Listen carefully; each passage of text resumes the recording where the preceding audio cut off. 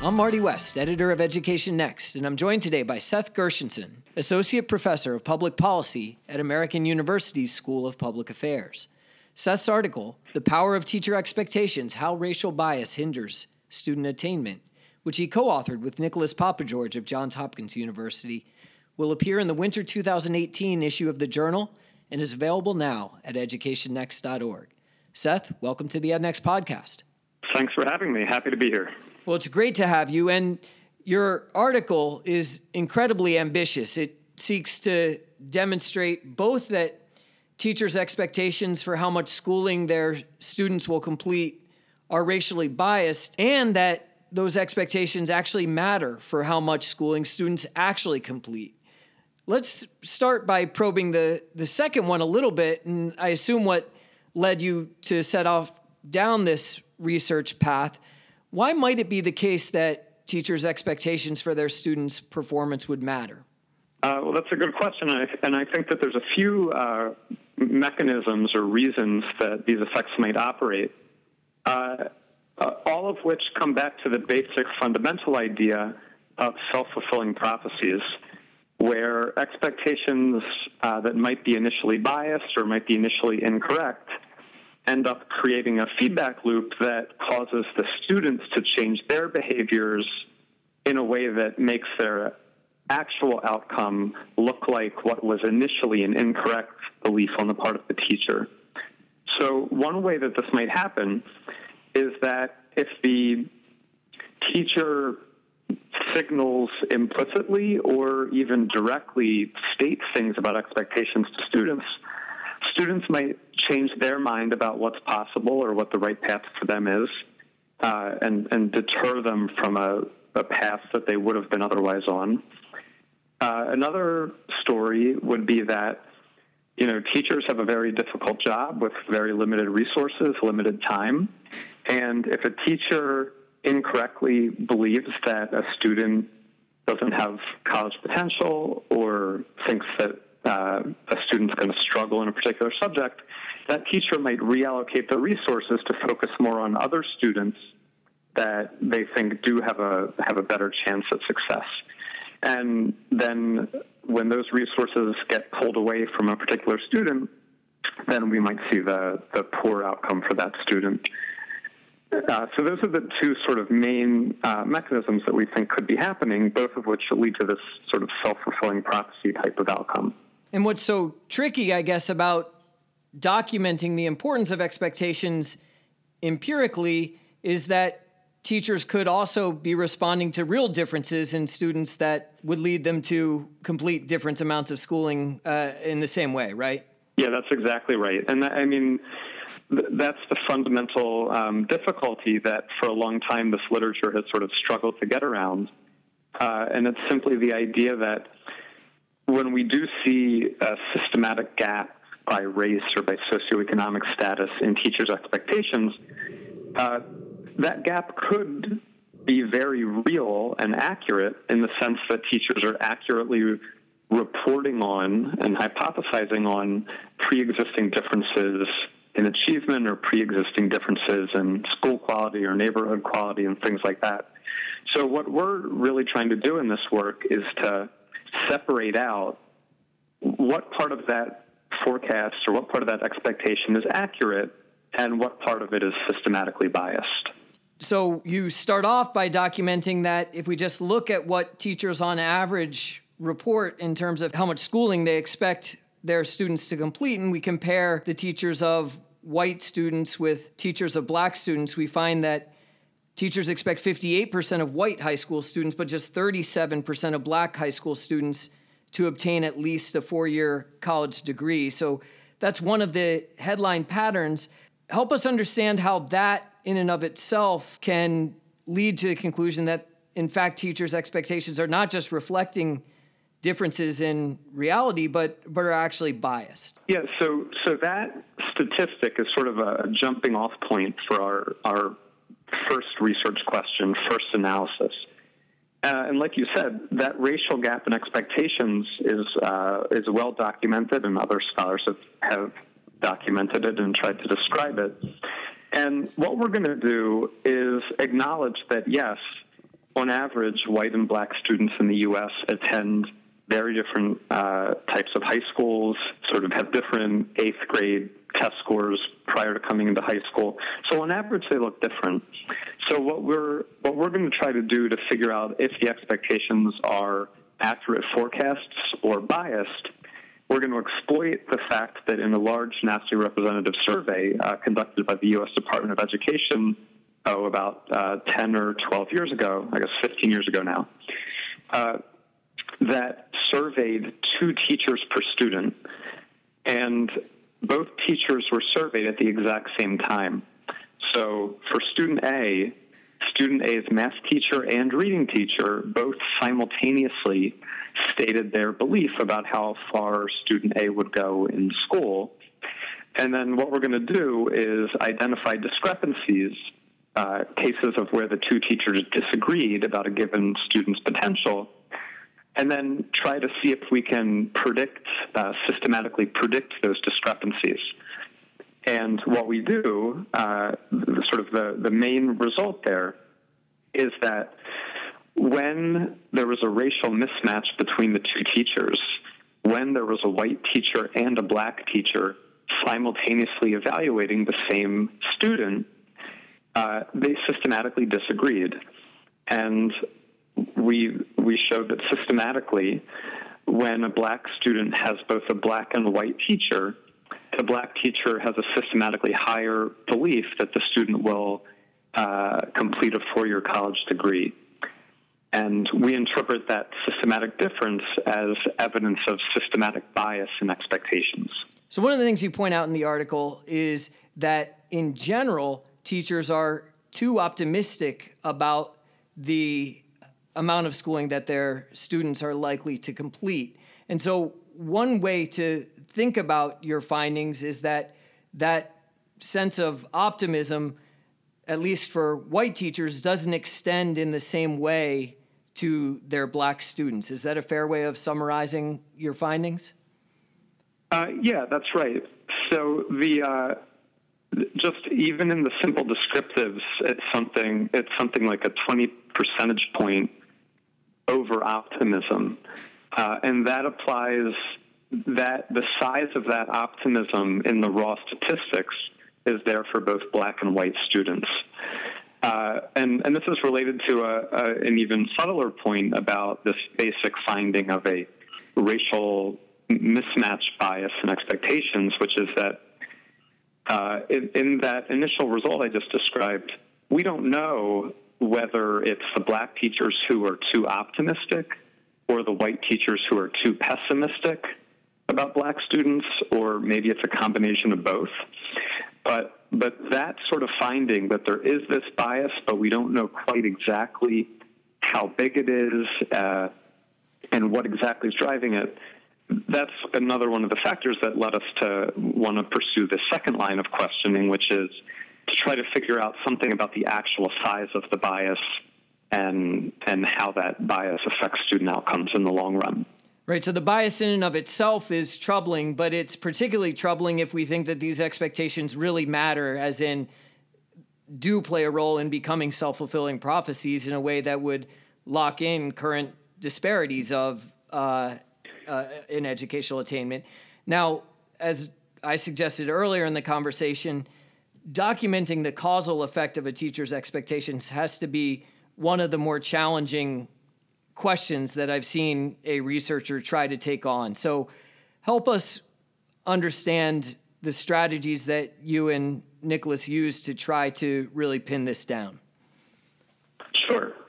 It's definitely a challenging problem, and because of that, we use 3 different, somewhat related, but also clearly different strategies to try to triangulate the effect of bias on student outcomes. And while there might be some nitpicky concerns with any one of them in a vacuum, what we argue is that together, these 3 different approaches all yield very similar results, and the fact that they all yield similar results, despite relying on different assumptions and different modeling techniques, that lends, I think, further credibility to the estimates. So I mentioned before that there are 2 teachers per student, and we're going to leverage that fact in all 3 of our strategies. So the first strategy is going to sort of use one teacher's expectation to control for the background unobserved factors that might normally plague a regression analysis. So usually we think of control variables like, family income and things like that. And what we're trying to do there is to control for the confounders that might jointly predict teacher expectations on the right-hand side of the model and student outcomes on the left-hand side of the model. And we certainly do have a lot of rich control variables of that sort. But then we're going to go a step further and use the second teacher's expectation to control even further for those unobserved confounders that might affect both the second teacher's expectation and the student outcome. So you're going to try and see how much a teacher's expectation seems to matter, even controlling for what her peers have said about the very same student. Exactly. And the reason we're able to do that is because there's a fair amount of disagreement between teachers. So that's the first strategy. And then, again, it's not perfect. You might have some concerns with it. So then we move on to 2 more strategies to really try to figure out what's going on and what the true effect is. So the second strategy is what's known as an instrumental variable strategy. And here we use an instrumental variable to try to isolate some of the random variation in teachers' expectations. So again, even though there's no random experiment here, we can imagine that certain factors that are essentially random might tip a teacher into having slightly higher or slightly lower expectations for a student. And a good example of this is suppose that a student is in a first period morning math class with a lot of their friends also in the class. And as a result, they tend to goof off a little bit more in class. They're a little bit less attentive because they're talking to their friends. And then suppose that in the second period English class, they're in a classroom with none of their close friends. So then when they go to that second period English class, they're a little more focused, a little more attentive because they have less distractions, less distracting peers in the classroom. Well, that was a purely sort of random mix of students into each of the 2 classrooms, and neither of those scenarios really represents the student's true level of attentiveness or true level of interest in school. But as a result of that classroom dynamic shifting the student's behavior just a tiny bit, we'd have a situation where the math teacher would be a little bit more pessimistic about the student's potential based on the behavior they saw, while the English teacher might be a little more optimistic because of the attentive behavior that they saw. So that's an example of something that we normally would never know about in a data set like this. But in this educational longitudinal study, this big national survey, they did ask a rich battery of questions exactly of this sort to both of the teachers. So both teachers reported, how attentive is student A in your class? Does student A enjoy math? Things like that. Is student A passive in your class? So we're going to exploit these within student differences in how the teachers perceive and rate their interest in school and so on. And we're going to use those as instrumental variables that are going to help us to sort of separate out the true accurate forecast part of the teacher's expectation from the idiosyncratic random variation in the teacher's expectation that's caused by arguably random things like that. Another example might be that, the student steps in a puddle on the way to school and their shoes are wet and they're frustrated, and then they bump into the teacher in the hallway and they're grumpy, and the teacher then sort of internalizes that interaction and thinks, oh, well, this student's grumpy, they don't like school or whatever. So we're trying to isolate those sorts of random factors that don't affect whether you go to college or not, but do affect the teacher's expectation for you. And that's the textbook definition of a good instrumental variable. So we go ahead and do that analysis with these instrumental variables, and both sort of eyeballing the numbers and also doing a formal test, we fail to reject that the IV estimates are significantly different from the simple estimates I described before that just control for the other teacher's expectation. So that's an example of where these two different strategies that you're using that rely on very different assumptions are yielding results that seem to point in the same direction, not just with expectations matter, but giving you a similar answer with respect to the magnitude of how much expectations matter. Exactly. Yeah. And as researchers, that's reassuring. So in a sense, what we're doing is sort of, we're sort of replicating our results internally using different methods.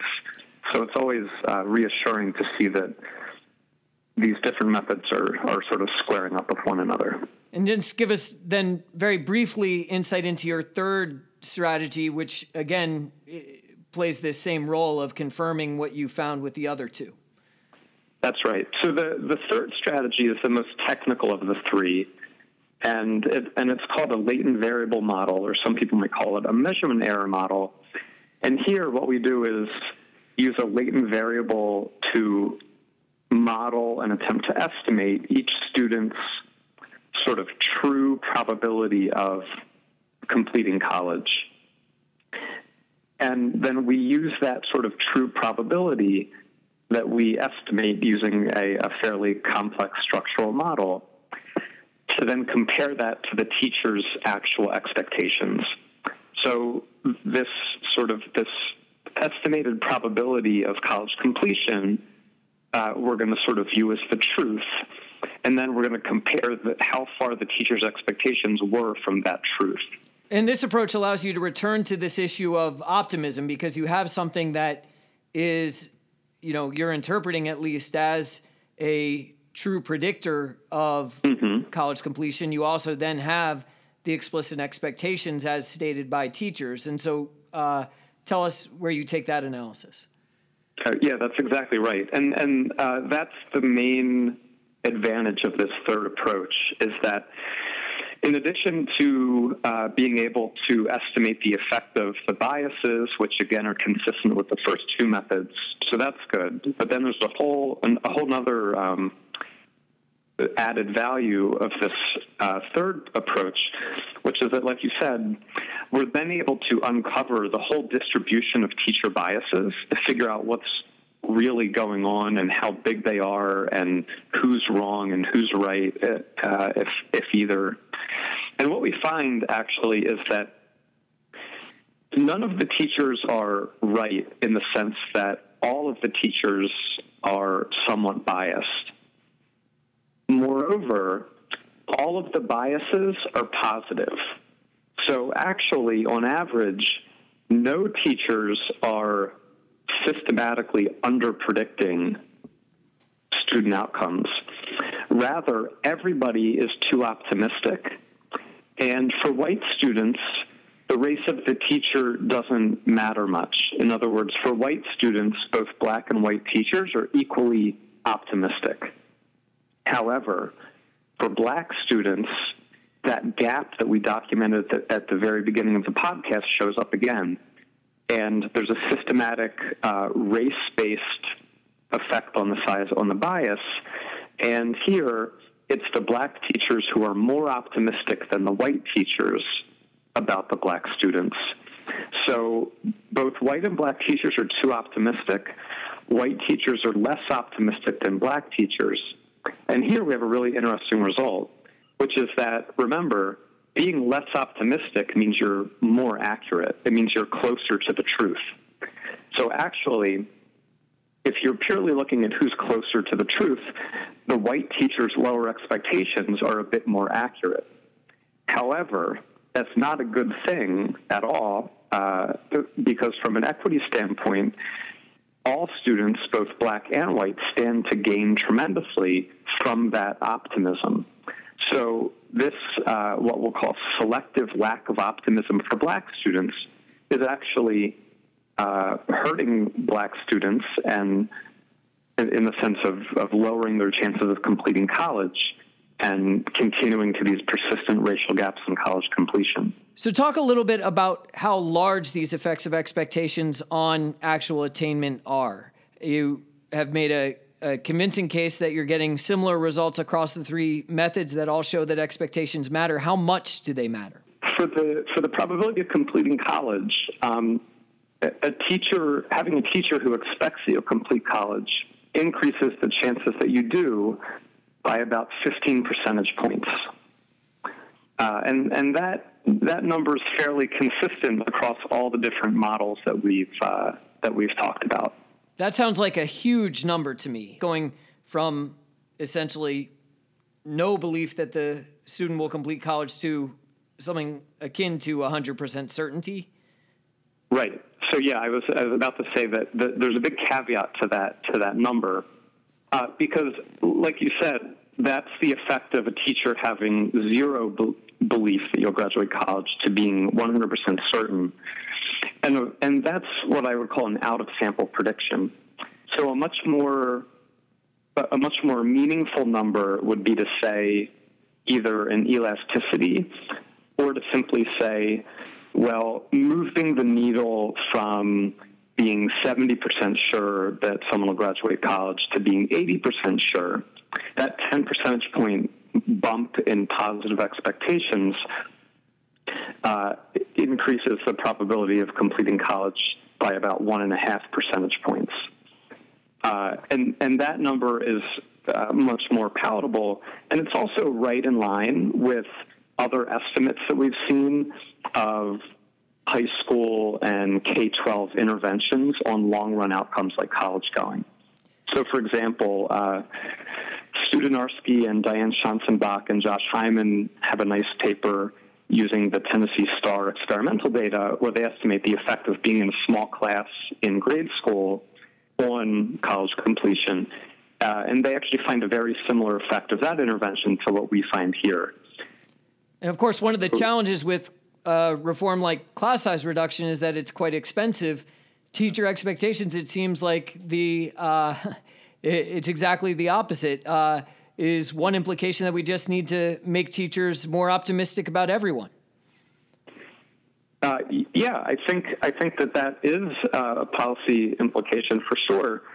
Although I'd go even a little further and say it's not necessarily for everyone, because the expectations are high for a lot of students. The issue is really to raise expectations for underrepresented minority groups and students from more disadvantaged backgrounds. And the cost example is exactly right, because we do have some promising, rigorous field experimental data on some light touch interventions and workshops that can and do boost teachers' expectations for these disadvantaged students. And scaling those types of interventions up, I think, is a very useful and cost-effective idea. Over the long run, of course, I think your results also speak to the value of continued efforts to increase the diversity of the teaching force. We know that this is an area where I guess we've seen an accumulation of evidence calling attention to the value of having teachers of color for the educational performance, either their achievement, their likelihood of experiencing exclusionary discipline, in the case of your research, their attainment of having teachers of color. And we know that the representativeness of the teaching force is not where we need to be. Do you think your results sort of, again, add to the urgency of efforts in that area?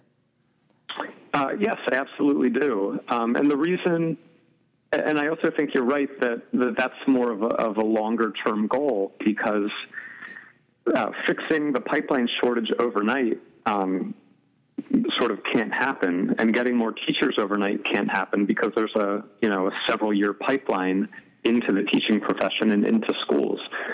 So I absolutely think that this is, additional evidence and additional support for programs and policies and just general thinking about how to induce and improve the diversity of the teaching force. I will say that the other thing to think about in the short run is that